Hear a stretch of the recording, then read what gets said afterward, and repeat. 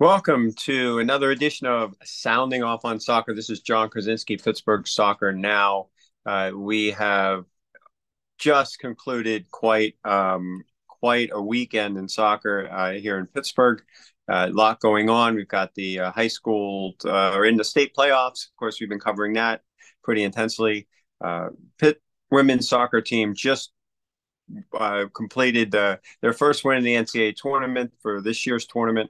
A very exciting day over in Oakland at Ambrose Urbanic Field on Saturday night. We're going to talk to Rachael Kriger about that. Dominic Campbell as well is going to join us here on Sounding Off on Soccer to talk about those, the Pitt topics. And then, of course, today, the men's team, Pitt men's team, kudos to them. They, for the fifth straight year, have qualified for the NCAA tournament. So the Pitt men, I wrote about it heading into the tournament, looking at the RPI. Really, what gets Pitt in every year seems to be that strength of schedule. Even if they didn't have the greatest season in the ACC, only had a 500 record, but Jay Vidovich, that they had just enough quality wins. Their RPI was better than some good teams in the Big Ten, for example, better than some good teams that were on the bubble. Some got in, some didn't. But out of all the at-large selections, teams that didn't qualify through their conference tournaments, Pitt ended up somewhere in about the 23rd or 24th out of those 25 at-large selections in terms of where they were in the RPI ladder. But we'll talk more about that with Dominic Campbell. But so those are some of the pressing topics, and we'll talk about those in a little bit. But the thing I wanted to start out with, the big news really for Pittsburgh Riverhounds fans and for the Riverhounds, obviously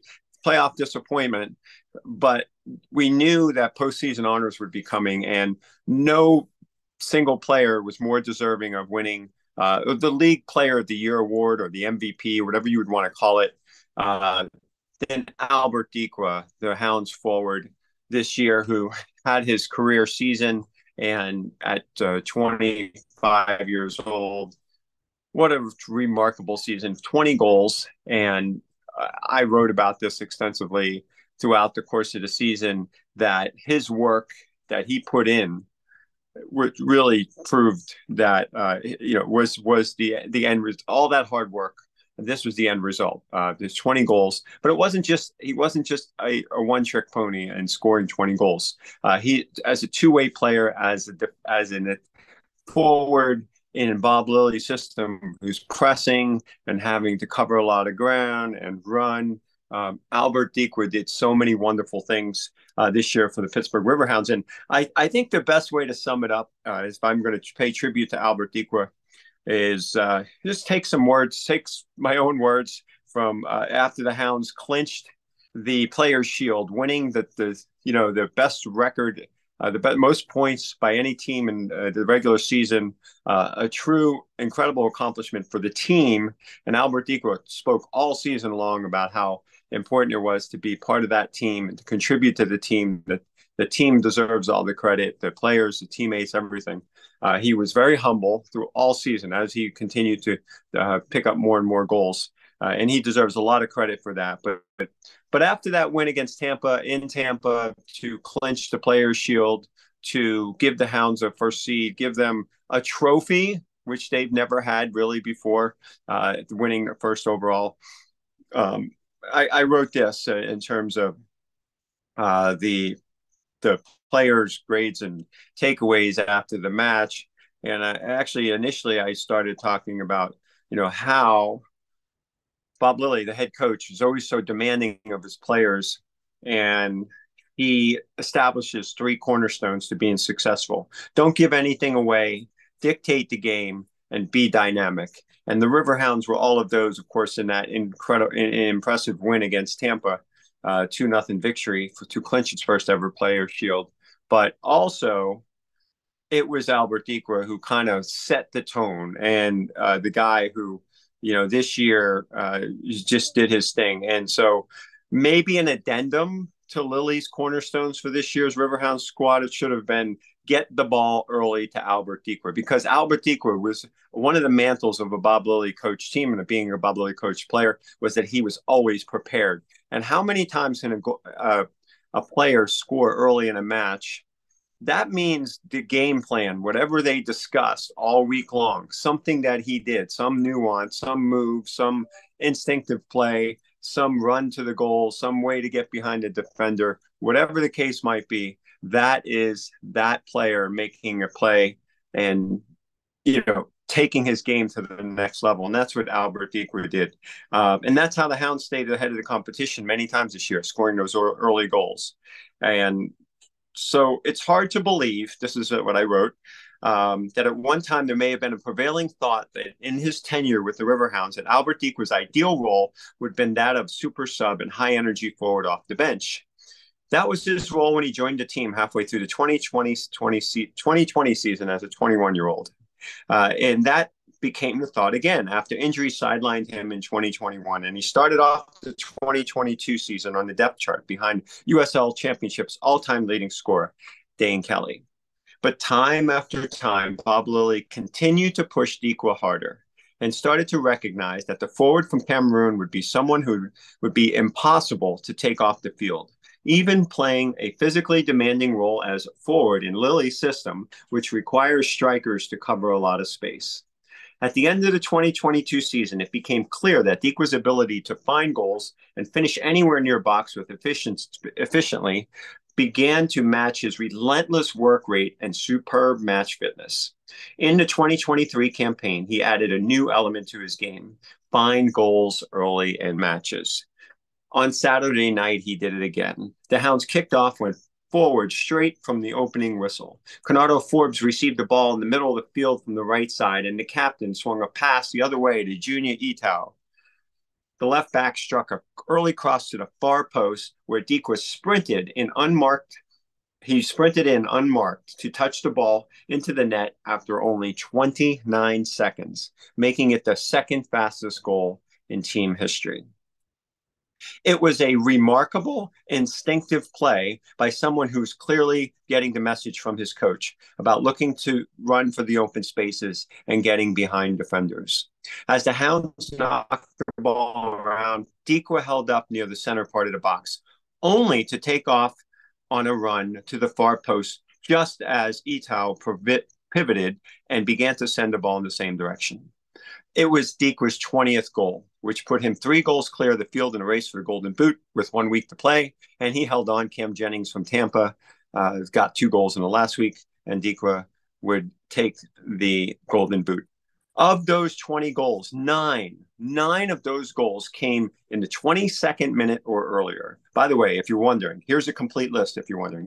5th minute at Memphis, 18th minute at Indy, 16th minute at Monterey Bay, 11th minute in Birmingham, 22nd minute versus Columbus MLS US Open Cup at Highmark Stadium, 3rd minute versus Tampa Bay, the first time they played Tampa, the 16th minute at Hartford, 21st minute at Loudoun United, 12th minute at Tulsa, FC Tulsa, and again, the first minute, 29 seconds in against Tampa Bay. So many times this season, the 2023 season, the Riverhounds started the early part of a match with an Albert Dikwa goal. In the biggest match of the season, with so much on the line, they did it again for the second time against the Tampa Bay Rowdies. It was a dream start to that match for the Hounds, and they could thank great team buildup and another terrific goal from Albert Dikwa. Dikwa now, at that point and for the regular season, accounted for 40% of Pittsburgh's goal-scoring production in league play. He's already in great position and put himself in position to win the Golden Boot, which he did, and become the USL Championship's MVP or Player of the Year for the season as well. So I wrote that after the Tampa Bay match. That was my bid. That was my case for Albert Dikwa to become Player of the Year. And again, congratulations, Albert Dikwa, a tremendous honor. And we had a chance to cover Albert Dikwa for 4 years. We don't know what the future holds. Will he return to Pittsburgh? Will he be getting contract offers elsewhere? I'm sure he will. He's evolved as a tremendous player. As we get into the offseason, we will talk a lot more about that. Dan Visser of the Riverhounds, who's the newly appointed sporting director, will be joining me later this week. And one of the questions I could pose to Dan is, what will the Hounds do in terms of trying to retain players and that sort of thing? So we'll look forward to talking to Dan and more later in the week regarding Albert Dikwa and the Riverhounds. But now I'd like to bring on our special guest. We'll talk about the Pitt tournament. NCAA tournament fever has struck the University of Pittsburgh again. Another year. We have Pitt men and Pitt women in the NCAA tournament. So we'll talk about that shortly. All right, we're back with Dom Campbell. Dom doing a lot of great things for Pittsburgh Soccer Now and Pittsburgh Sports Now. Dom, it's been 2023. I think it's been quite a year for Pittsburgh, an unbelievable year for Pittsburgh soccer, and I think we still have a ways to go because both Pitt teams are gonna make a run at the NCAA tournament here. But it's great to have you on, and I know you're so busy with so many different things going on. Yeah, November is probably the busiest month for me, John. It really is just so much work going on. Obviously, football and women's basketball and wrestling start up. I got obviously the soccer programs are in the NCAA tournament. That's great to see. And then volleyball as well. Get into the thick of things. I'll be in the NCAA tournament by the end of the month, early December. So lots going on right now, John. Absolutely. So you have made yourself comfortable in the press box at Ambrose Urbanic Field. And I honestly, this one thing I really missed this year is being out there. It's been just kind of stretched with doing some other things, but we're very glad and grateful we have you. But yeah, just Pitt today, men's team. Let's talk about the men first. There's a lot to talk about the women. We're going to have Rachel coming on too, but just the men. You had almost all of the home games this year. I was hesitant. I was concerned. I didn't know if they could get in. Then when I sat down and I really went through the RPI list and then looked at all the automatic qualifiers and so many teams that qualified in the NCAA tournament this year, the men's tournament, were not like the top teams in the conference. They were like second or third, fourth place type teams that were below Pitt or somewhere in the same ballpark as Pitt in the so I was concerned. And then I broke it down even further, and it looked like, you know what, even after all that, at 29, they were kind of safely in there, don't you think? Yeah, I just did a whole list of every single team that made the NCAA tournament and where they are. And Pitt's not the lowest RPI team that made it in terms of at-large bids. Right. They're about fourth least. Denver is 31, Kentucky 35. Then obviously James Madison on Thursday is the lowest at number 38. So you really had to be within that top 30, top 35 list to really make it. The only teams that were ahead of James Madison that didn't make it in were VCU at 34. I think UIC, Illinois, Chicago at 37, and then St. Louis at 39 were the only teams that really were around there that didn't make it. I'll obviously talk about some other ones, but obviously once we were looking at the RPI, you and I were discussing this, I was just kind of like, I think they're just going to get in. I think they value the ACC very highly, and obviously as we see, ton of at-large bids from the ACC. I like 9 of the 12 teams made it, so Pitt played most of those teams. Obviously, Pitt's going to get the benefit of the doubt, and also with a good one of the best non-conference schedules, their RPI was number 1 in the nation. I just couldn't see how they wouldn't get in, especially with the success they've had in the NCAA tournament the past few seasons. They obviously made it the previous 4 times, 3 straight Elite Eight appearances, and 2 college cups in that time. It's obvious that they were. It's obvious that they were probably going to make it, even if despite the 6-6-4 season so far. Yeah, they were closer to being 8, maybe 8-4-4 versus 4-8-4. I mean, they were closer. Those the losses were like they were all really, other than the Notre Dame game, which is I guess where it's the concern for me started. And then losing to Louisville. So if they beat Louisville in the tournament, that was a slam. Yeah, they would have been. They're They would have beat the Louisville higher yeah. seed. Yeah, they would have beat Louisville. They easily would have been in. So, but yeah, that 6-0 loss to Notre Dame was not a good sign. But Notre Dame are a very good team. Obviously, number 2 in the tournament. So, just for anyone listening, the NCAA men's soccer is 1 through 16. There's no like one seed or two Right. seed. So I guess that would be like the second number one seed, I guess, if you're looking at it. But yeah, I mean, they also played Marshall at home. They lost, but Marshall, a very good team, undefeated, Mhm. 17 wins, two draws, I think. And then they lost to Georgetown on the road. Georgetown, a great team, and they're number four in the NCAA tournament. So I mean, the Pitt played a lot of great teams this year. They didn't play as well as they have in the Well, past, but when you're trying to play the best teams, you're trying to have a really good schedule. The NCAA tournament, the selection committee honors that. I mean, some of the teams that didn't make it in didn't have much. I mean, the Big Ten had one team make it. Indiana obviously beat Pitt last year in the College Cup, but I mean, that's one team in the Big Ten that made it, just one. that's So crazy. yeah, I it's would crazy. think women, maybe the women helped with that because they said, you know what, Ohio State, you don't belong, or, they just blew them out. But that's interesting. I know there are people that obviously the Penn State side of things are not happy at all. Indiana did get in though, didn't they? Yeah, they won. They were the only team they won. Obviously, they Oh, were the nine qualifier. That oh, was the only team. wow. Wow. And that's crazy because Indiana, we figure their RPI was lower. That's why I didn't even think about that because their RPI was lower than Pitt. So Well, um, a they're higher few than lower, Pitt, but they, but they weren't even you know what? seeded. So I mean, which is kind of hilarious. Right. But yeah, the Big Ten was not very good this year. The committee did not recognize that at all. And basically, it was if you win the league, you'll get in. If you don't, you won't get in. So that's Wow. what the Big Ten stands for soccer right now. Not very good. That's pretty remarkable, actually, thinking about it. But yeah, so what are your thoughts on this Pitt team in terms of, first of all, James Madison is not a team to sleep on. I believe I was shocked. Looked at the opening match of the season for Duquesne, and they just completely dominated Duquesne. And Duquesne has a good team, and I think that was a little bit of a surprise. And after that loss to James Madison, actually Duquesne turned things around. A10 is tough. I mean, I think they're every year in and year out, it's very tough. But back to James Madison, like that's a team that, and they didn't win their conference tournament either. I think they have a little chip on their shoulder heading into this tournament, and they believe that they're a very good team as well. So I think Pitt has their work cut out for them.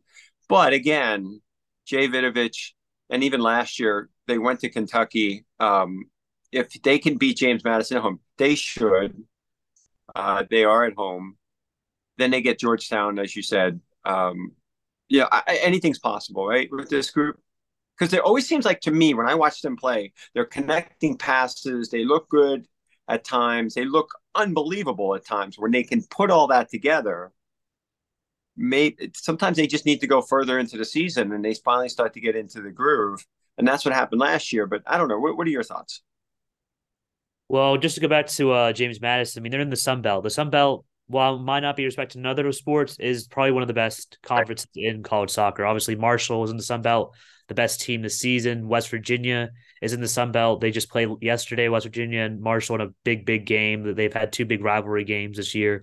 Let's not ask about how if they're rivals in football. Let's not get into that. But anyways, also other teams in the Sun Belt, UCF, they're in the Big 12 for other sports, but there's no Big 12 for men's soccer. That's why them and West Virginia are in the Sun Belt. Kentucky is in the Sun Belt because there's Right. no SEC. And then another team is obviously James Madison. They're the fifth team out of the Sun Belt to make it. So a very good conference this year. And that's why James Madison is in. They played really good teams. They played a lot of teams that Pitt has played, right? I put it in my post. If anyone hasn't read it yet, it's on the site. It's they played about four teams that Pitt has played. They obviously talked about them beating Duquesne, but they lost to Marshall at home, and then they tied George Virginia at home. They played in the ACC, and they lost to Georgetown on the road. So they played a lot of good teams as well. That's why they're in the That's why they're in the tournament. That's why they got They basically got the last at large bid in terms of RPI. They're the last team in. So very good team. I haven't really gone in deep dive into who's one of the best players, but I'll look into it in the next few days. But I mean, at least what I'm looking at now, they're a pretty solid team, and it should be a pretty good game Thursday night. Um, but going into Pitt, I mean, they just lack a goal scorer. I think last year we talked about that, them lacking a goal scorer, but they had players like Valentin Noel and Bertrand Jacquesson and other players who could just step up in a moment's notice. And they did last year. I mean, Valentin Noel scored the winner in the Elite Eight, and Bertrand Jacquesson scored that wonder goal in the Sweet 16. Just having those players can get you through. And obviously, they had a fantastic defense last year, really great. They were really great defensively. And this year, they're pretty solid as well, I would say. I mean, you obviously have Jackson Gilman, one of the best underclassmen in the country, one of the best center backs in the country. He started every single game since he's come on campus from last season. So he was a part of that whole run last year, and he's played every game this season. Mateo Maifo at left back obviously was a revelation last year, and obviously now this year he's had a full year to start, and he's been pretty solid as well. Um, but really, going back to the lack of goal scorer, I mean, they're just not. They just don't have the player you want that can just score goals. It should be Louis Samkow. He's supposed to be that striker, but he's injured a lot. You know, Jay tells me that. It's not something I'm just saying because I think he's injured. No, Jay will tell me, he's not healthy enough. He needs to be healthier. And that's one player that if he was, I think Pitt would win games, but they struggle a lot scoring goals. And it's the 6-0 loss to, Notre Dame, that 4-1 loss to Georgetown are more like extremes and like aberrations of what most of the games this season have been pretty close. They haven't really given it more than 3 goals, really. They've been pretty close in a lot of games. But obviously, it's really hard when you're replacing almost all your entire team from last season. They only had 3 or 4 starters from last year in that Final Four game, still on the team right now. So it's a really new team. And I guess you can congratulate Jay and the staff for putting together a bunch of players who have managed to still stick it out and keep the team going. And that's why they're in the position they are today. They're making it in, just making it into the NCAA tournament. I think that's so well said, and I agree. There's just lacking that. I mean, you think about last year, you have Bertrand Jacquesson and Valentin Noel. You lose both of them. Sam Cowell was a nice role player last year and last couple of years, but yeah, I mean, it's just some of these guys needed to come into their own quickly, and that's hard to do in at this level. I think this level, it's really hard to do. I also agree too about the coaching.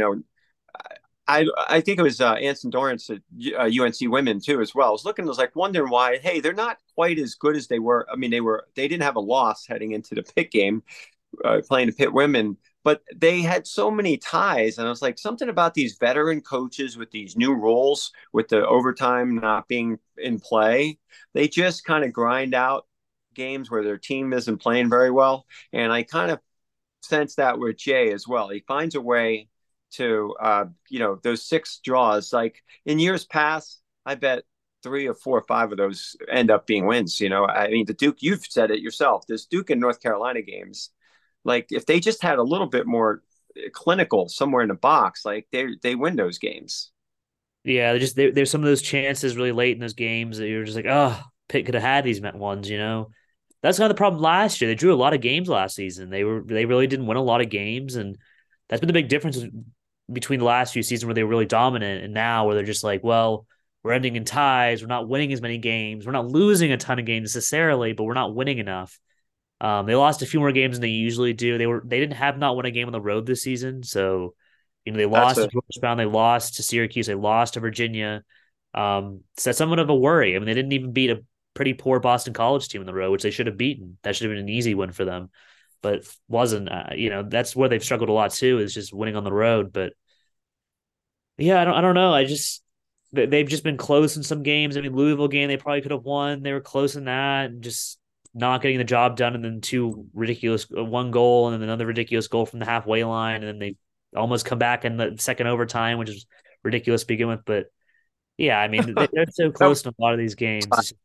Yeah, it's crazy. just 5 minutes. Yeah, absolutely. Against Louisville, but yeah, all right. So you were there Saturday. We'll switch over to women real quick here. You were there Saturday night. And you've been to some of the women's games. I probably have seen more of the women's games this year in full than I have the men. I've watched both probably equally, but more of the women's games in full. And this team, it's just you talk about different than the men. Like, yeah, they did lose a few players here and there. They needed a new goalkeeper, and they added some, but the players they added, I think, was tremendous. But just in terms of this team and the performance they put out on Saturday night and the atmosphere at Ambrose Urbanic Field, I mean, what were your takeaways? I mean, they just dominated. There was no doubt they were going to win that game once they started scoring. I mean, 3 goals in what, 5, 6 minutes, and after the 30th minute, it was a bit boring before that, but they just exploded. Got a little lucky on some of the goals, but they were in the right positions at times as well, and they just scored goals. I mean, and obviously completely different than from the men. They just have so many players of experience, and it's just the way that Jay and Randy operate differently. Jay is very more, I'm going to go across the world, find players I need, even if it's just one season, we're getting players.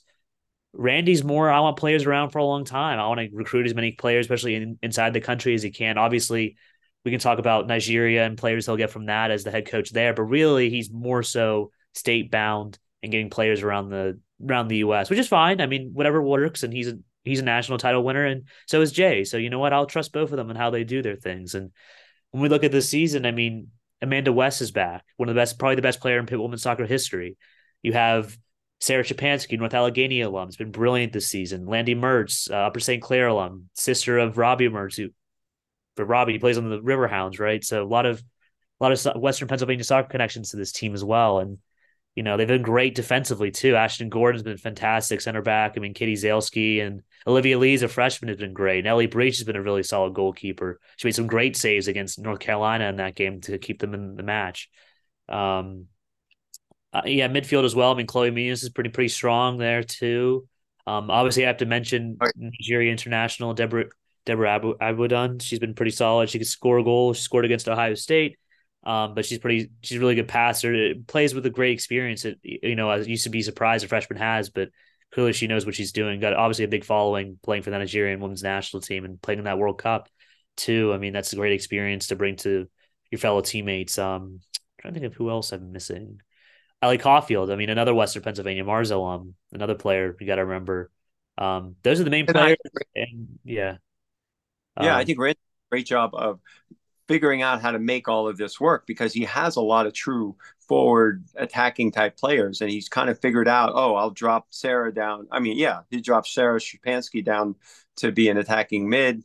And all of a sudden she's got tied for the league and team with goals. He figured out, Samaya, Fury, you have to use her with her back to the goal as a target striker and redistribute when you got Amanda West on one side and Landy on the other. I mean, he's just figured out a nice little, system with this group, and they're clicking. They've been clicking really all year, but like in terms of goal scoring, and clinical and being an experience, like they're the opposite of the men. Like in terms of now, the question is, does the competition gets tougher? And some of these games get more physical, or there's better defenders and things like that. I mean, Ohio State was supposed to be that type of team to kind of slow them down, but other than Florida State, and Florida State will go, it'll be a track meet with them in Pitt, and that's fine with a lot of people. I think it would be fun to watch if they do it again for the third time. But I think I'm really looking forward to seeing what they can do in Arkansas. Now they'll have their hands full because they got to play Arkansas, and then they have to play most likely play Notre Dame. And that'll be like the true test because that's a defensive team that won't give in too much to them. Yeah, John, we're missing the big outlier is the poor seeding that Pitt received, the number 7 seed. Pretty ridiculous seeding after they were better than they were last season. They were number 4 last season too. And again, in the same bracket as a Florida State. I guess they just wanted. I know region. And Randy talked about it. He doesn't like the regionality thing when it comes to the NCAA tournament. He wants more of a balanced and proper seeding, which I agree with. I understand money is important, but I think there's no way on this earth that Pitt women's soccer should be a number 7 seed, one of the best attacking teams in the country. I agree. I feel ridiculous for Arkansas because now they're going to play one of the best teams in the country in the second round, and also for Pitt, you now have to play a really good team on the road when you might have been thinking you might have been able to host in the second round, and maybe the Sweet 16 potentially, and you're going to 7 seed and you have to play Notre Dame potentially. If you win, you got to play a really good Arkansas team, and then you have to go back to Tallahassee to play Florida State again, probably the best team in the country, really are. So yeah, it's a tough bracket, but hey, if Pitt gets out of this bracket, I mean, I don't know who stops them. That's the one thing I will say. Yeah, and this I think the NCAA tournament lead it with the ability to score with the one and done scenario. I just think it lends to a team getting like Pitt I felt it. I sensed it even halfway through the season. I just sensed like, the ACC is going to be tough to, they'll get into play the ACC tournament, but yeah, I sense that this team is capable of getting on this run now that you just don't know from game to game, but they have the capability. They can score. They have so many different players that can score. And, yeah, they're playing with a lot of confidence. And the other thing is, honestly, like with Amanda West and Landy Mertz and a few other players, I know Randy will reload and they have depth, but this might be their shot. This might be, they may also want to be looking at it like this group, and I think there's something to be said for that. Yeah, they just So, have the players. Like we talked about the men's team not having goal scorers. We obviously just talked about the women's team having that. They have the veterans, they have the players to score, and they could do it this year. I know, like Randy was a lot of first last year. Obviously, making the ACC semifinals for first time this year is great. But I think they're not looking at it as like, oh yay, we're just here, woohoo, look at us. It's more like, why don't we make a run? Why don't we do this? Because if you can and beat that, Arkansas and you can beat Notre Dame and you can take on Florida State, I mean, who can't you beat? I mean, if you can beat Florida State, you can beat anybody, really. well, it's really hard. I don't care who you are to beat another really good team three times in a season. And I think Florida State would have to do that, and that's not easy. Pitt men will tell you that they've had some run-ins with Notre Dame or other. They have it's hard to beat somebody three times in a season. All right, well, Dominic, I appreciate your time and you obviously all the work you're doing. Pittsburgh Soccer Now, Pittsburgh Sports Now. We'll definitely bring you on, and especially if either one of these teams or both keeps moving forward, and we'll talk more. About ready to bring Rachel on. So both of you were there on Saturday, and it was definitely a lot of fun. Yep, it was a great time. I should be there on Thursday, so hopefully another Pitt win. All right, thanks, Dom. Have a good night. Yep. All right. All right, we are back now. We just spoke with Dom Campbell. He was talking about Pitt men and a little bit about Pitt women because he was there Saturday night too, but also there Saturday night and on the call was none other than Rachael Kriger. Rachel, wow, what an exciting thing to be a part of. I remember being there for the Riverhounds. Was it 7-0 win against Birmingham? That absolute mayhem. But sometimes that's just a lot of fun for the fans and the supporters and people who've been part of the program for a long time to see it really all come together like it did the other night. But yet it's only one. It's only one in a tournament where they're going to have their hands full moving forward. But it was great, wasn't it, Rachel? Yeah, it was kind of crazy because Jason Earl, who does the play-by-play on the broadcast, we both just kind of looked at each other at halftime and were like, I cannot believe that this is the score of this game, because they were going into it, they were two pretty, evenly matched sides. And I mean, it was just kind of unexpected to see, Pitt have that kind of performance against, a seed that is super close to them. I think Ohio State was like a 10 or an 11. So it was kind of crazy to see such a close result. But yeah, I mean, it was nuts because I went in with a 3-0 prediction, and that was the score at halftime. But just it was awesome to see 6 goals from 6 different players. Like that's pretty much unheard of in just like soccer in general, but collegiate soccer. And right when it hit 3-0 at halftime, I looked at Jason and I said, well, the winner of this game gets Arkansas, and Arkansas put up 5 in their opening round. So, hopefully Pittsburgh can match that, and they one up them a little bit. That's yeah, absolutely. And what going into this, I wrote about Pitt's attack. I did a bit of a feature in terms of, Randy has really he's found a way to utilize a number of people that are maybe more true forwards. Bringing Sarah Shapansky back as the midfielder. She scores 10 goals. Samaya Fury, she's as a target forward, she's able to use her talents. And Randy talked about how elusive she can be too. But as a target forward, her back, of course, you got Landy and you got Amanda West and Landy Mertz, and you got Ellie Caulfield, who can hit it from 40 yards out if needed. Sometimes, I mean, they've got a lot of really good scorers, don't they? Yeah, and then, it's funny because you just look at the lineup from that game and it was, Kira Mellenhorst, she got the start. And so having the ability to sub a player like Chloe Minas off the bench kind of seems like a cheat code. Um, it's a pretty much, for the most part, healthy squad. Excuse me, but yeah, I mean the attack was just, it was amazing, because one thing I actually mentioned to Jason on the broadcast was, long gone are the days of, okay, well, we just need to put 2-3 players on Amanda West and you shut down the Pitt offense. Right. Before the game started, I said, wait, when did Samaya Fury score 10 goals? She's just kind of like that sneaky good utility player, and always has been for Pitt. But yeah, you have players who can just score from, and then, on set piece plays, free kicks and corners, of course, Ashton Gordon gets up there and she has a couple goals to her name this year. Katie Zalski can get up and use her height a little bit too. So there's just a plethora of scoring options. And even whenever Pitt was putting in some subs into the game and some players who, may not get the most playing time during the regular season, they were still taking good shots. It wasn't like, okay, they put the subs in Ohio State pretty much just had the ball in Pitt's in their attacking half the whole time.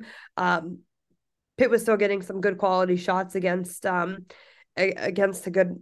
good defensive Ohio State team. So yeah, the Pitt attack this year has just been, I mean, it's amazing because, like you said, so many years have gone by. It's been Amanda West, Amanda West, Amanda West, Amanda West, and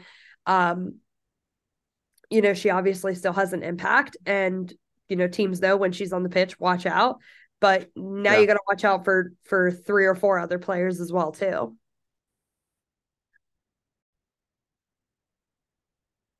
All right, thank you, Rachel. I think you're right. I mean, the Pitt attack absolutely is, it's much more diverse. You have options. They can do different things. They could score in different ways, and I think that is something I don't think. I think that hit Ohio State really hard. And honestly, Samaya, watching her in the Florida State game, excuse me, the first Florida State game is when I realized I was watching. I'm like, wait a second. They're going toe to toe with Florida State. They're on the front foot most of the match. And they have a forward who is drawing defenders, and it's freeing up everyone else. And I don't know. I just thought that was really impressive. Yeah, I think Samaya's just been kind of that player this year that I think Can you hear me? yeah, I can now. Can you hear me? Can you hear me?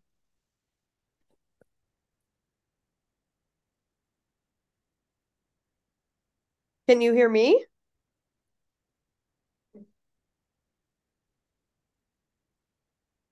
Oh, send a screenshot.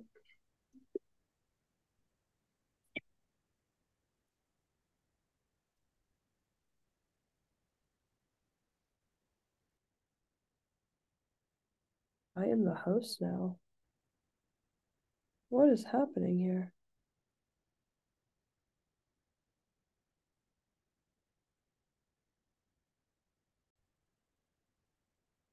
Hi, we're back. We had a few technical issues. I think I was fighting to my basement and stuff, but hey, welcome to 2023 and Zoom and all that good stuff. But Rachel, you and I mean, we've been following this Pitt women's team for a long time. I was talked about the Riverhounds 7-0 win against Birmingham, but where do you rank that win in the atmosphere at Ambrose on Saturday night? Where do you rank that with all the really great games in Pittsburgh soccer history, really, in the last 10-15 years? I think the first ACC win will always be very special. Calling that 5 years ago with Jason, it was just like an amazing moment to see something that this group had worked so hard for. But that crowd, I mean, Saturday's crowd was electric, and it was crazy because we were talking about, there's college football and there's, this, that, and the other, and the stands were still full, and there were still people coming in. So it was just electric. I've never seen Ambrose like that before. Cheering for every single goal. I mean, when Landy scored, it was pretty great because she said it afterwards. She had about like 35 members of her family and friends there, since she's from Upper St. Clair area, as we know. It just like absolutely erupted when she scored. Sarah Shapansky too. She's another whippy old kid. But yeah, it was really cool to see that. I would probably rank that second all time. I thought about putting the Duke win a little bit above it, but I don't think Duke has really quite lived up to their expectation this year. So, but for me, nothing will beat that Boston College game. So Boston College, back in, what was that, 2018, I think it was 2018, 2019. And then definitely the Pitt Ohio State one. Yeah, I would put it up there just in terms of that, the atmosphere and what it was all about, but also it's just this team coming together. And that one thing Dominic and I talked a lot about was the experience piece. The Pitt men are struggling because they don't really have a finisher. They've obviously snuck into the tournament again, but they don't have Jakason. They don't have Valentine Noel. They don't have those type of players. They've put together a pretty good team, but Randy, when he took over, you remember this, when he took over, I never forget this conversation I had with him. And he was so frank. He was like, we don't have a lot of ACC play. We don't have players that can compete at this level right now in this program, but we're going to have those type of players. I mean, he was like a prophet, and he said with the way he recruits and the type of energy he and Ben and the staff have, it took a little bit of time, but they really got there, didn't they? Yeah, and it's crazy because like you look at not just players like Amanda West, who have been there from the start, but a player like Anna Bout, who is another utility person. And it's just like crazy because I remember when they were freshmen and just getting started out, winning a couple games here and there. And then there was a graphic on the broadcast at the halftime show, just the gradual progression, the incline up of okay, well, we're getting some ACC wins, we're getting just more wins in general, we're tying more games instead of just losing games. So it's been a gradual progression. This team hasn't had, since Randy has been there, a year where, okay, maybe they win like 8 games overall. Oh, well, they're going to go back down to 6. It has been improvement year after year after year after year. And it starts with players like Amanda and Annabelle. Now players like, I know she's a transfer coming in, but Ashton Gordon, who has, those transfers make just as big of a deal too, because they're saying, hey, I want to be at Pitt. I mean, Landy Mertz, she played at Dayton Atlantic Conference and then said, I want to be playing for my hometown team. And she and we talked at the beginning of the season. She said as soon as, they went out in the NCAA tournament last year, yeah, I want to come back and make it further next year. So now, like, with that gradual progression, right? I mean, the standard, I'm going to steal a phrase from the Steelers here. The standard is the standard. And it started with that group, that initial group that Randy brought in. And, I've said it 1,000 times that Randy knew that Rome wasn't built in a day. I mean, he didn't go to Notre Dame and just automatically start winning. He had to build a program there too. So yeah, it's pretty awesome to see the progression and how it started with those players, and then those players, Amanda, Anna, and others, really just like setting the tone and the expectation for, hey, you're, for the younger players, like, you're here at Pitt now, and this is what we've struggled and worked really hard to accomplish, and we want to see that continue, not go downhill, but continue and climb upward. And this is a program that still has a major chip on its shoulder in terms of earning respect. Like, to be seated 7th in this region, when I was looking at looking across the board, did my research, looked at this is a team that should, okay, if they weren't in the top 16, be considered a seed, they should have been one of the first, maybe a fifth overall seed in that ballpark, but a seventh, which, knocked them further down. Now they have to go on the road early in the tournament. They have to go play a very good, high-scoring Arkansas team. Notre Dame is on that side of the bracket, and of course, Florida State's in their bracket too. So it will be, by no means will it be easy, but again, they have the ability to make this deep run, even against all those teams. But my original point, and I asked Randy on Friday before the game. I said, Randy and Landy, and about that and about the seating, and they sort of handled it really well. They sort of said, well, yeah, we were not happy about it, but at the same time, you know what? We're just turning the page. We're just going to do our thing. And I think that they're using it as some serious motivation. Yeah, I mean, this team will perpetually have a chip on their shoulder. I remember when they were, unranked for a little bit down the stretch there, and they were still beating, ranked teams. I think it wasn't until they beat Wake Forest that they earned a ranking. I remember Randy saying, like, listen, that hurts. Excuse me, that hurts us from a recruiting standpoint. Like, we're clearly putting in the work and getting the results, and like, where's our ranking? Where's the respect? And yeah, I think that the team has handled their seeding with grace, like you've said. When we were on the prep call with Ohio State coach Lori Walker, and now I'm forgetting her last name. Walker what? I don't remember. Walker dash something. She even said, I can't believe Pitt was seeded seventh. I think she made the remark of, like, I can't believe we have to travel to Pittsburgh. Like, she expected to have to go somewhere else. Yeah. And I won't say who said it, but as I was walking to the media conference, there were, a couple players, coaches, staff members, whatnot. And I heard a remark, somebody saying, I can't believe that we had a higher seeding last year and it was easier to take care of Ohio State. Like, it's crazy just how, things change. And I mean, the dominant display, I hope it boosts them up a little bit in the rankings. But I think a lot of teams are going to take notice if they haven't taken notice already after, beating that stretch of ranked teams, Wake Forest, Duke. And I remember there was another one. I can't put my finger on it right now.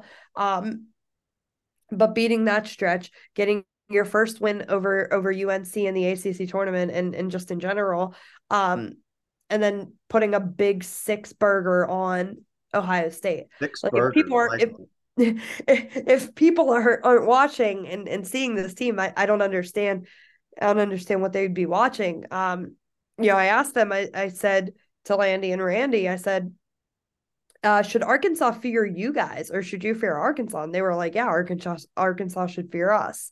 So yeah, this team has fought for a lot of respect, but they also just have, like, the utmost confidence heading, continuing to roll in this tournament. And that's exactly what Randy said in terms of this year versus last year. Last year, while they had believed that they were a good team, the confidence they are going into, like last year when they went to play Florida State at Florida State, they were just, if they could stay close, which they did, and they played that very competitive match. Now I think they know, even losing twice to Florida State this year in both losses, I think they felt like they had their moments and they could have won those matches. And I watched both of those matches and I totally agree with that. And they were confident, and you know what, they took it and showed that they can do it because they did it at UNC. So all right, so looking ahead with Arkansas. Okay, now it was you, now it's me. Sorry, something down the wrong throat.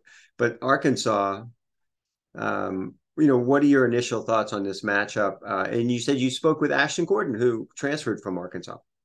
Yeah, that was fun because we had asked Randy about it ahead of the Ohio State game. We said, I know your focus is on Ohio State, but like, come on. And he said, when they saw their side of the bracket, when they saw that Arkansas would be that second step, a lot of players were doing the ooh to Ashton Gordon, just kind of giving her a little ribbing and stuff. But afterwards, she said she was fired up. She's excited to go down there, has a lot of respect for Arkansas, of course, and her time there, but is really looking to get some revenge. And yeah, I think the travel is going to be tough.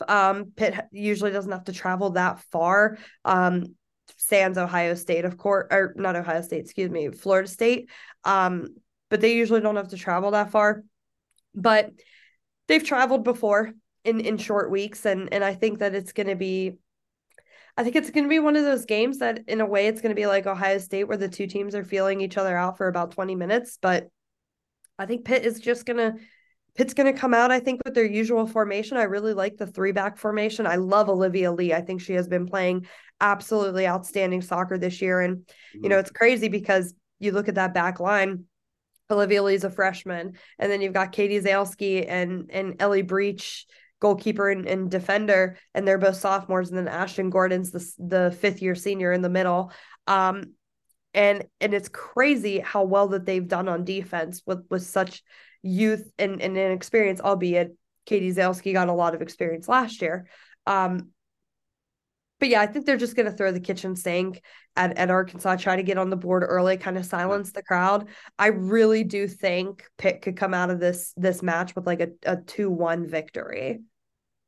Yeah, I agree. I think they come out. They've been on the front foot everywhere. Every game they played, except maybe that Clemson in the first half. But the second half of Clemson, even though they lost that match, I thought they were the much better team. So yeah, I think the travel piece is certainly a factor. But at this time of year, momentum. You got the break. The fact that if they do play again on Sunday, they're going to be in one place and they're going to be rested. And so you can't. Momentum is a really strong thing, and I think that when you pick up confidence, like this team has all season long with this group, I think they're going to be in pretty good position to really take it to Arkansas. Looking forward to that for sure on Friday. I believe Friday. I'm losing track here. There's too many games here. Pitt men play Thursday night, and then Pitt women will play on Friday at Arkansas. So that's I think a 6:30 kickoff. So we have a lot going on Pittsburgh soccer now. Pittsburgh soccer scene. We have the high school playoffs are coming down the wire with the states. Rachel, do you have any assignments this week, or are you done with high school? I don't think I have any this week. I was pretty sad to see Freedom go out to 2-0 in their, I think that's their quarterfinal match. Yeah, it was unfortunate, but it was cool to see them win at Highmark Stadium again. But no, I think we have over at the Times, I think Quaker Valley's still in it. Quaker Valley's still around. So and Moon Girls. Yeah, boys, JJ Vecchio and his group will be playing in the state semifinals. They'll hope to get back to. I'm so used to just saying Hershey, and they're playing in Mechanicsburg, and but that's a whole nother podcast with the kids on the pitch, and we'll should be a fun week as far as all of that goes. And real quick, your thoughts on the Pittsburgh Riverhounds. Albert Dikwa winning the MVP. You were at Highmark Stadium for the Columbus match. And his remarkable goal there, but 20 during the regular season, a couple others during actually just that one other one or two I think he had in the Open Cup, but it's just what a remarkable season it was, wasn't it? Yeah, I don't think there could have been another player to win MVP. He, Golden Boot winner. Just the work that he put in, and he still missed a couple games. And he was out for almost a month. Yeah, for him to score as many goals as he did with the games that he played, it was extremely impressive. I remember being so happy seeing him come back, scoring again like his old self, like nothing happened. So yeah, I was super excited to see that.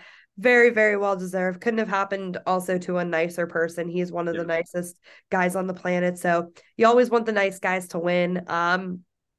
I didn't really get to catch much of the final. But quick shout out to Phoenix for clinching the title. Crazy, huh? Well, Yeah, this is the I saw it thing. went to penalties and I turned it on because I had like just gotten back home from work and I turned on the penalties on my phone and I was just like, oh my gosh, I can't believe with the way the NWSL championship ended and the USL championship final ended, it was just a crazy, crazy soccer day.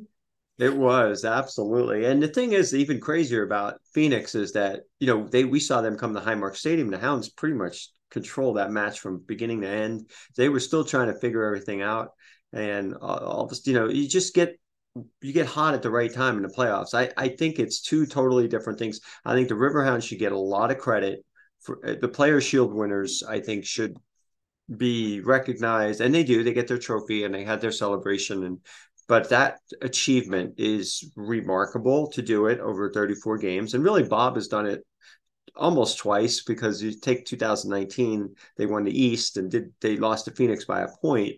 But the fact that Phoenix this year didn't even, I mean, they didn't even win any of their last five matches. They were winless in the regular season, and then they just got in the playoffs, got hot, and so anything's possible in a one and done format, especially in a professional level. Yeah. All right, Rachel. Well, I appreciate your time. It's been good connecting with you tonight and seeing you out at Highmark Stadium last week. And it's been a lot of fun. This has been I think it's been a really monumental year for Pittsburgh soccer, regardless of what happens in the next couple of weeks with the Pitt teams. Yeah, it's been a fun year. I'm hoping they can keep it rolling and we get more games to watch. If anybody down in Arkansas needs somebody to call the game, I'm free on Friday night. All right. Well, we will see what happens with that. But yeah, we'll all be watching, I'm sure, closely Friday evening, 6:30. So again, Rachel, thanks for your time, and as always, I appreciate all you do to help grow the sport in the area and your contributions to Pittsburgh Soccer Now. And if anybody is listening, probably the next day or so, you might see another feature coming from Rachel. All right. All right, that was Rachel Kriger. Again, Pittsburgh Soccer Now contributor. She was on the call of the Pitt women's win the other night. And again, I appreciate her contributions. And Dominic, again, thank him for joining me on this edition of Sounding Off on Soccer. And we will be back. I'm actually going to have a special guest this week, a little bit later in the week. Looking forward to that conversation. Pittsburgh Riverhounds new sporting director, Dan Visser, will join me. So looking forward to that, sharing that conversation soon. So until then, have a great night. Talk to you soon.